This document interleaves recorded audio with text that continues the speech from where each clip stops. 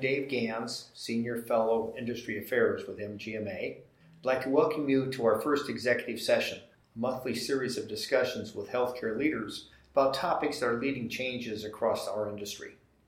Healthcare leaders are well aware that investments in information technology are critical to their organization's success. Unfortunately, most organizations are very dissatisfied with their IT systems, and practice executives are often not aware how they can improve their IT performance.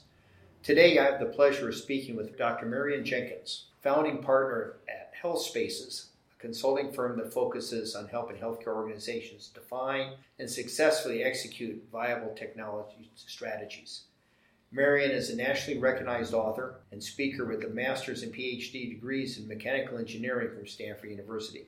He has decades of experience in strategy and build-out of healthcare IT and business technology projects, and is the ideal person to describe how organizations can improve their IT systems.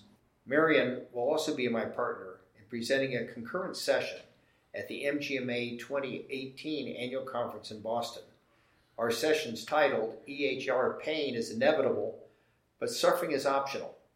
Let's begin with a discussion on the relationship of the electronic health record to the organization's IT strategy. Marion, what do you think? Thanks, Dave. So most organizations, their EHR is the primary application, but there's a whole host of other ancillary or add-on applications that typically enter into the mix. There's file and data storage, there's email, there's billing and collections, there's PACS, there's lots and lots of integrations in addition to the EHR. In addition, there's more and more regulations that are being required and more is being asked of the EHRs. So what started out as a relatively small set of requirements has grown dramatically.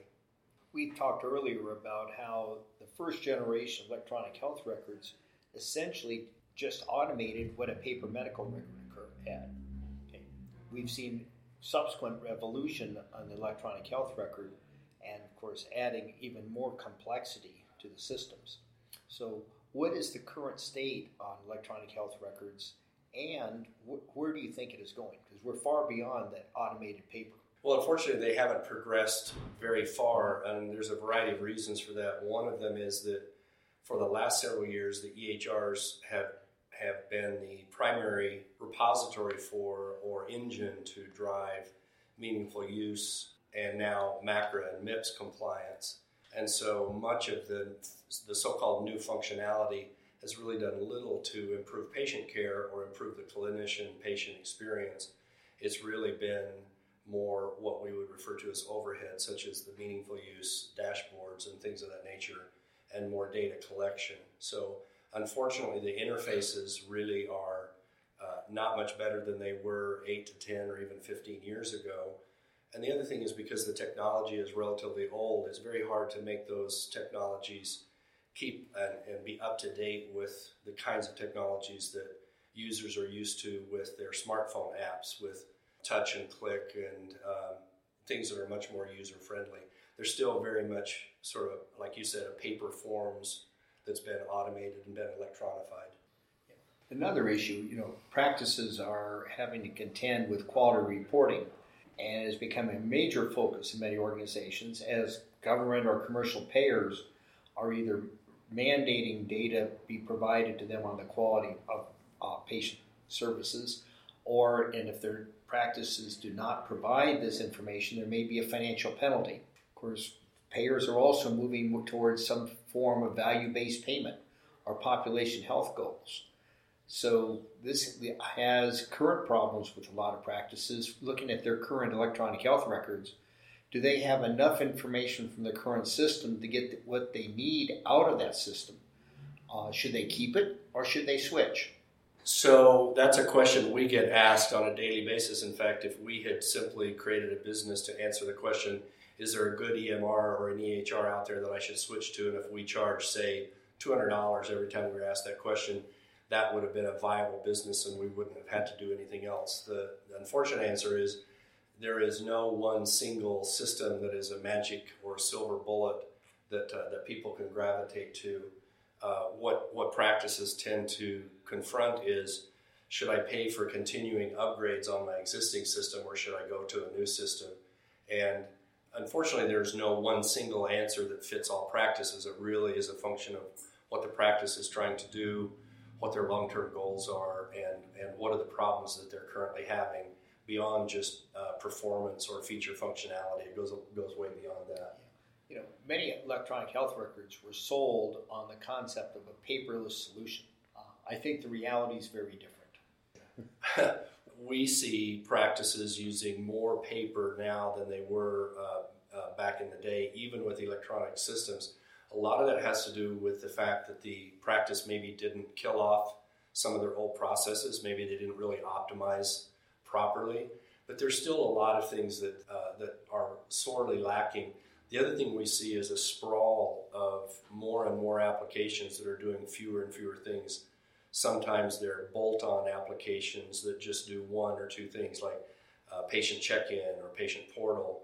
And because the EMR vendors, by and large, use their engineering resources to deal with meaningful use and other regulatory requirements, they have not been able to keep up on some of those user-friendly things. So other vendors have come along and partnered with those EMRs. And so you end up with more and more systems, every one of which has to have an integration, every one has a cost, every one of those has loads on your system, whether it's internal servers or external, and definitely loads on your network and storage.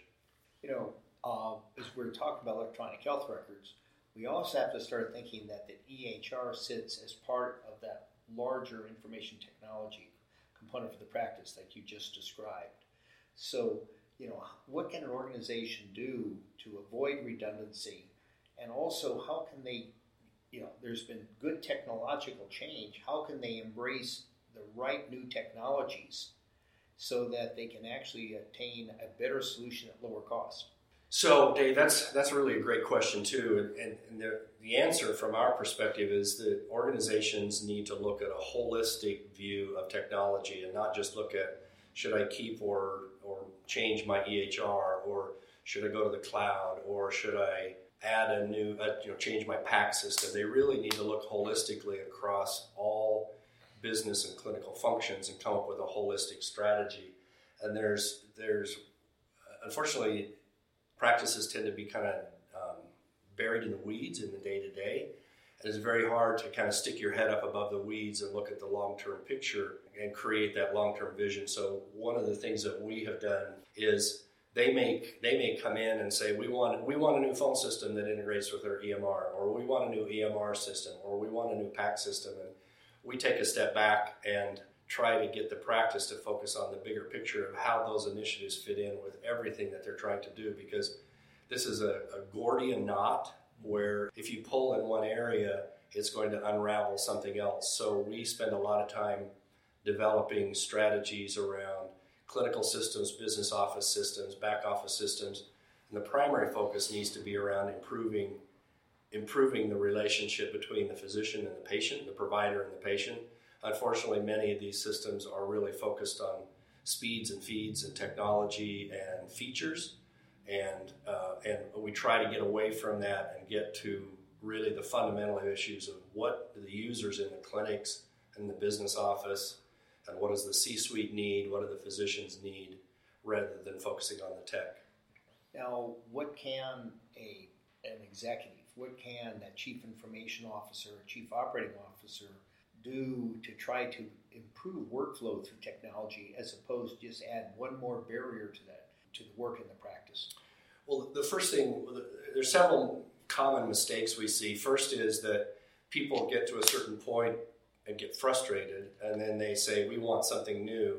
They don't really spend the time just deciding what is it that we want that's new, and what are our most important criteria, which again goes back to strategic planning and a scoring kind of mechanism or an evaluation mechanism. They tend to invite in 2 or 3 vendors, and the vendors then drive the conversation, and people say, well, I really like what vendor X does, or I really like what vendor Y does, because that new vendor may solve a problem that the practice currently has, but the practice hasn't really thought through all of the other areas that they need to look at. So they really need to decide, A, what is it that they really, really want the product to do for them? What are the requirements? What are the workflows that they want to support? How can they get better? How can they get more efficient? And it's not necessarily about cutting staff. It's really more about having that staff do more valuable and more productive things that really help the patient and the provider. So they need to decide what is it that they want and spend a great deal of time internally before they ever invite a vendor in. And then the last thing I would do is very good for the practice to create some scenarios of what they want the product to do. The vendors are very good about optimizing their demos towards the strengths that their systems have. And so they're going to come up with scenarios that highlight those things. The practice needs to have their agenda is what's important, not the vendor's agenda. So the vendors are not evil. However, they don't have the practice's best interest. The practice is the only thing that has the practice's best interest. So ask another related question. How does this relate to what an organization needs in its long-term information technology strategic plan and budget? So it really goes back to the holistic comment that I made earlier, that the C-suite needs to work with the physicians and with the other stakeholders in finding out what are the critical items and prioritize and rank those. We typically use a framework where we're ranking them in terms of risk, cost, and performance, and have the practice executives sit down and score their existing systems, rank their existing systems using those parameters. And then whenever they evaluate new systems, let's say you've got a system that's performing very poorly and a new system is going to cost, I'm just making it up, maybe it's going to cost $20,000 or $200,000. Then that helps you evaluate whether that reward, that potential reward, is worth the improvement that you're going to see in those areas. So, and then number two, you want to look and see what else is that going to either improve or break or eliminate. And the best thing that you can do is to try to do more with less, meaning have your existing systems, maximize their performance, maximize their functionality, rather than focus on one or two things that they don't do, and try to get the maximum amount of information out of them.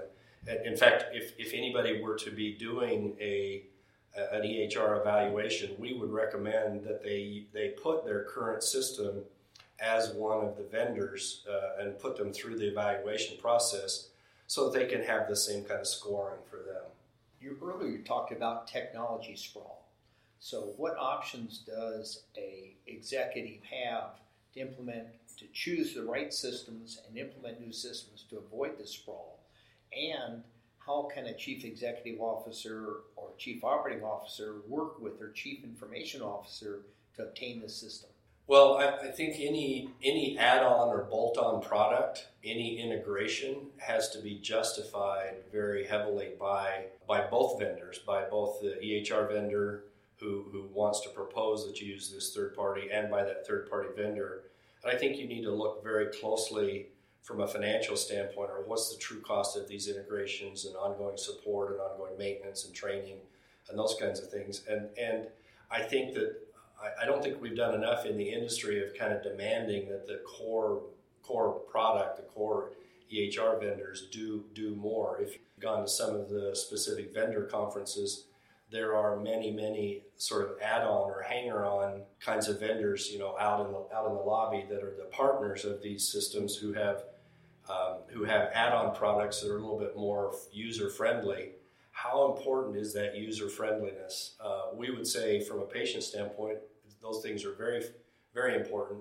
From a staff perspective, if it can save time and save money, then it's probably worth it. But you really have to go through that ROI. And actually, I've walked the exhibit hall at the MGMA annual conference, and I see so many of the vendors. They have unique solutions for unique practices that add more complexity to the EHR, but they work. So back to what should that chief information officer do when they have requests for adding on additional systems? How can they make sure everything works together? So that goes back to the holistic approach and scoring and ranking and really evaluating is this add-on product significantly better? Like I said, if it's $20,000 or $50,000 or $1,000, is it significantly better? Does it improve the risk, cost, and performance of the EHR are sufficient to justify the added expense and the added complexity in entering into another agreement. There's several examples: patient check-in, patient portals, patient reminder systems. There's all kinds of vendors who have built up around the EHRs, because the EHRs, like I said earlier, have focused primarily around meaningful use and MIPS and MACRA compliance. They haven't really added the sort of user-friendly or sexy features, and so these other companies have stepped in to fill the gap, and that's not always the best solution for practice. In a recent article I wrote for the MGMA Connection magazine, I examined what has happened with information technology costs.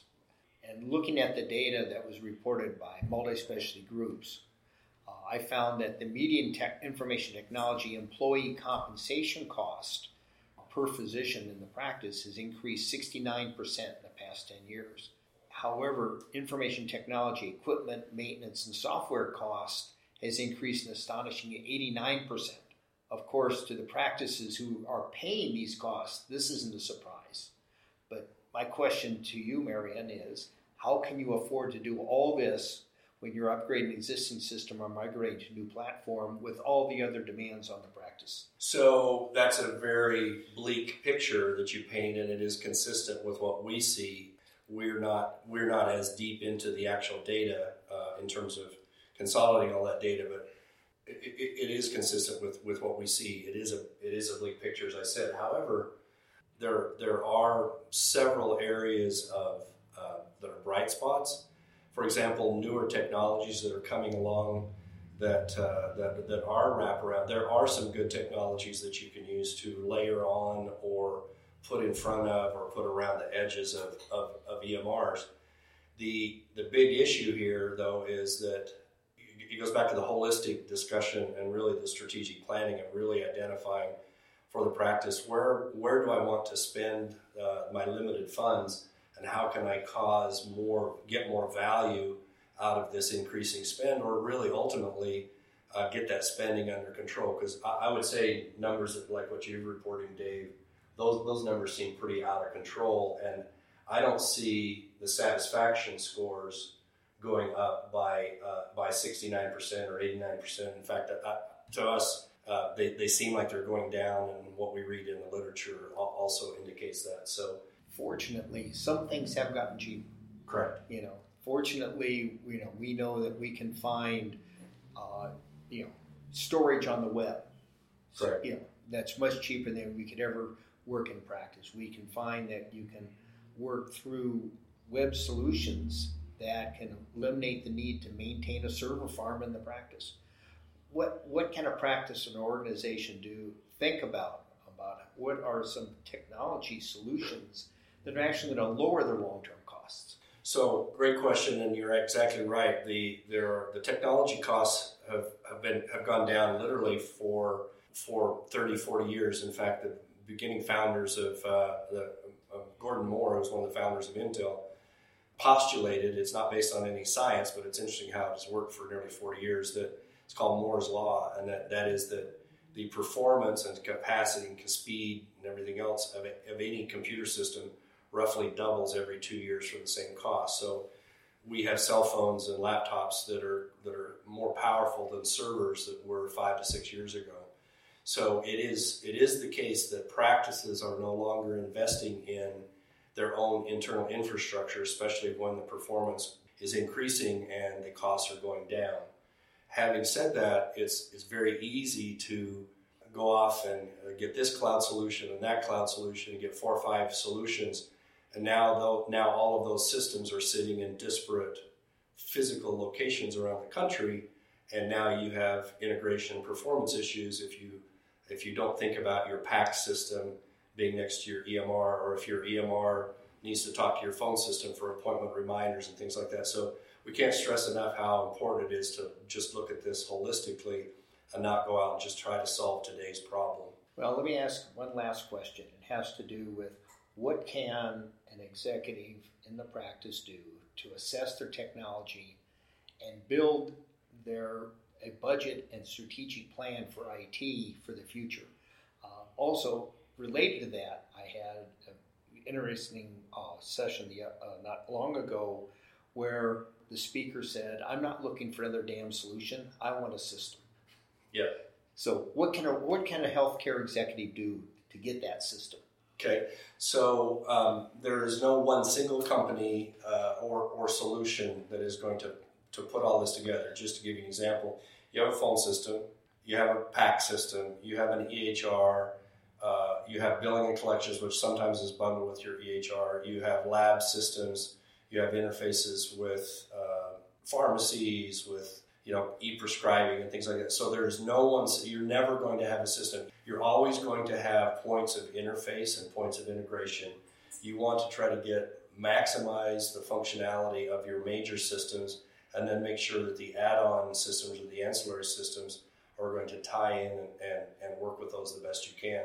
But it really comes down to the practice sitting down with them, if they can do it themselves or if they need an outside entity who's got a kind of a bigger picture to help them define those strategic initiatives, ranking and scoring, get all of the functions that everybody needs, from the billing office to the call center to the lab to x-ray to the providers, front office, back office, get all of those requirements and all of those needs, if you will, into a sheet with some kind of scoring, some kind of ability to synthesize those and rank them, and then they can develop a strategy from that.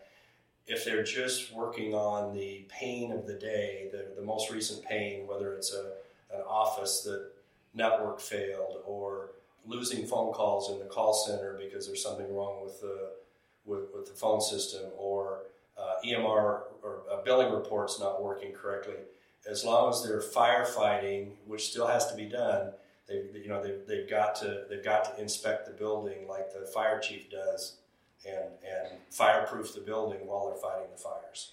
Marion, thank you so much for your time. I believe our listeners will find this discussion most interesting. I look forward to our session at the MGMA Annual Conference when we're going to go even further depth on these issues, and both of us be there in person where we can answer the questions from everyone in the audience. Thanks. I look forward to it. Thank you.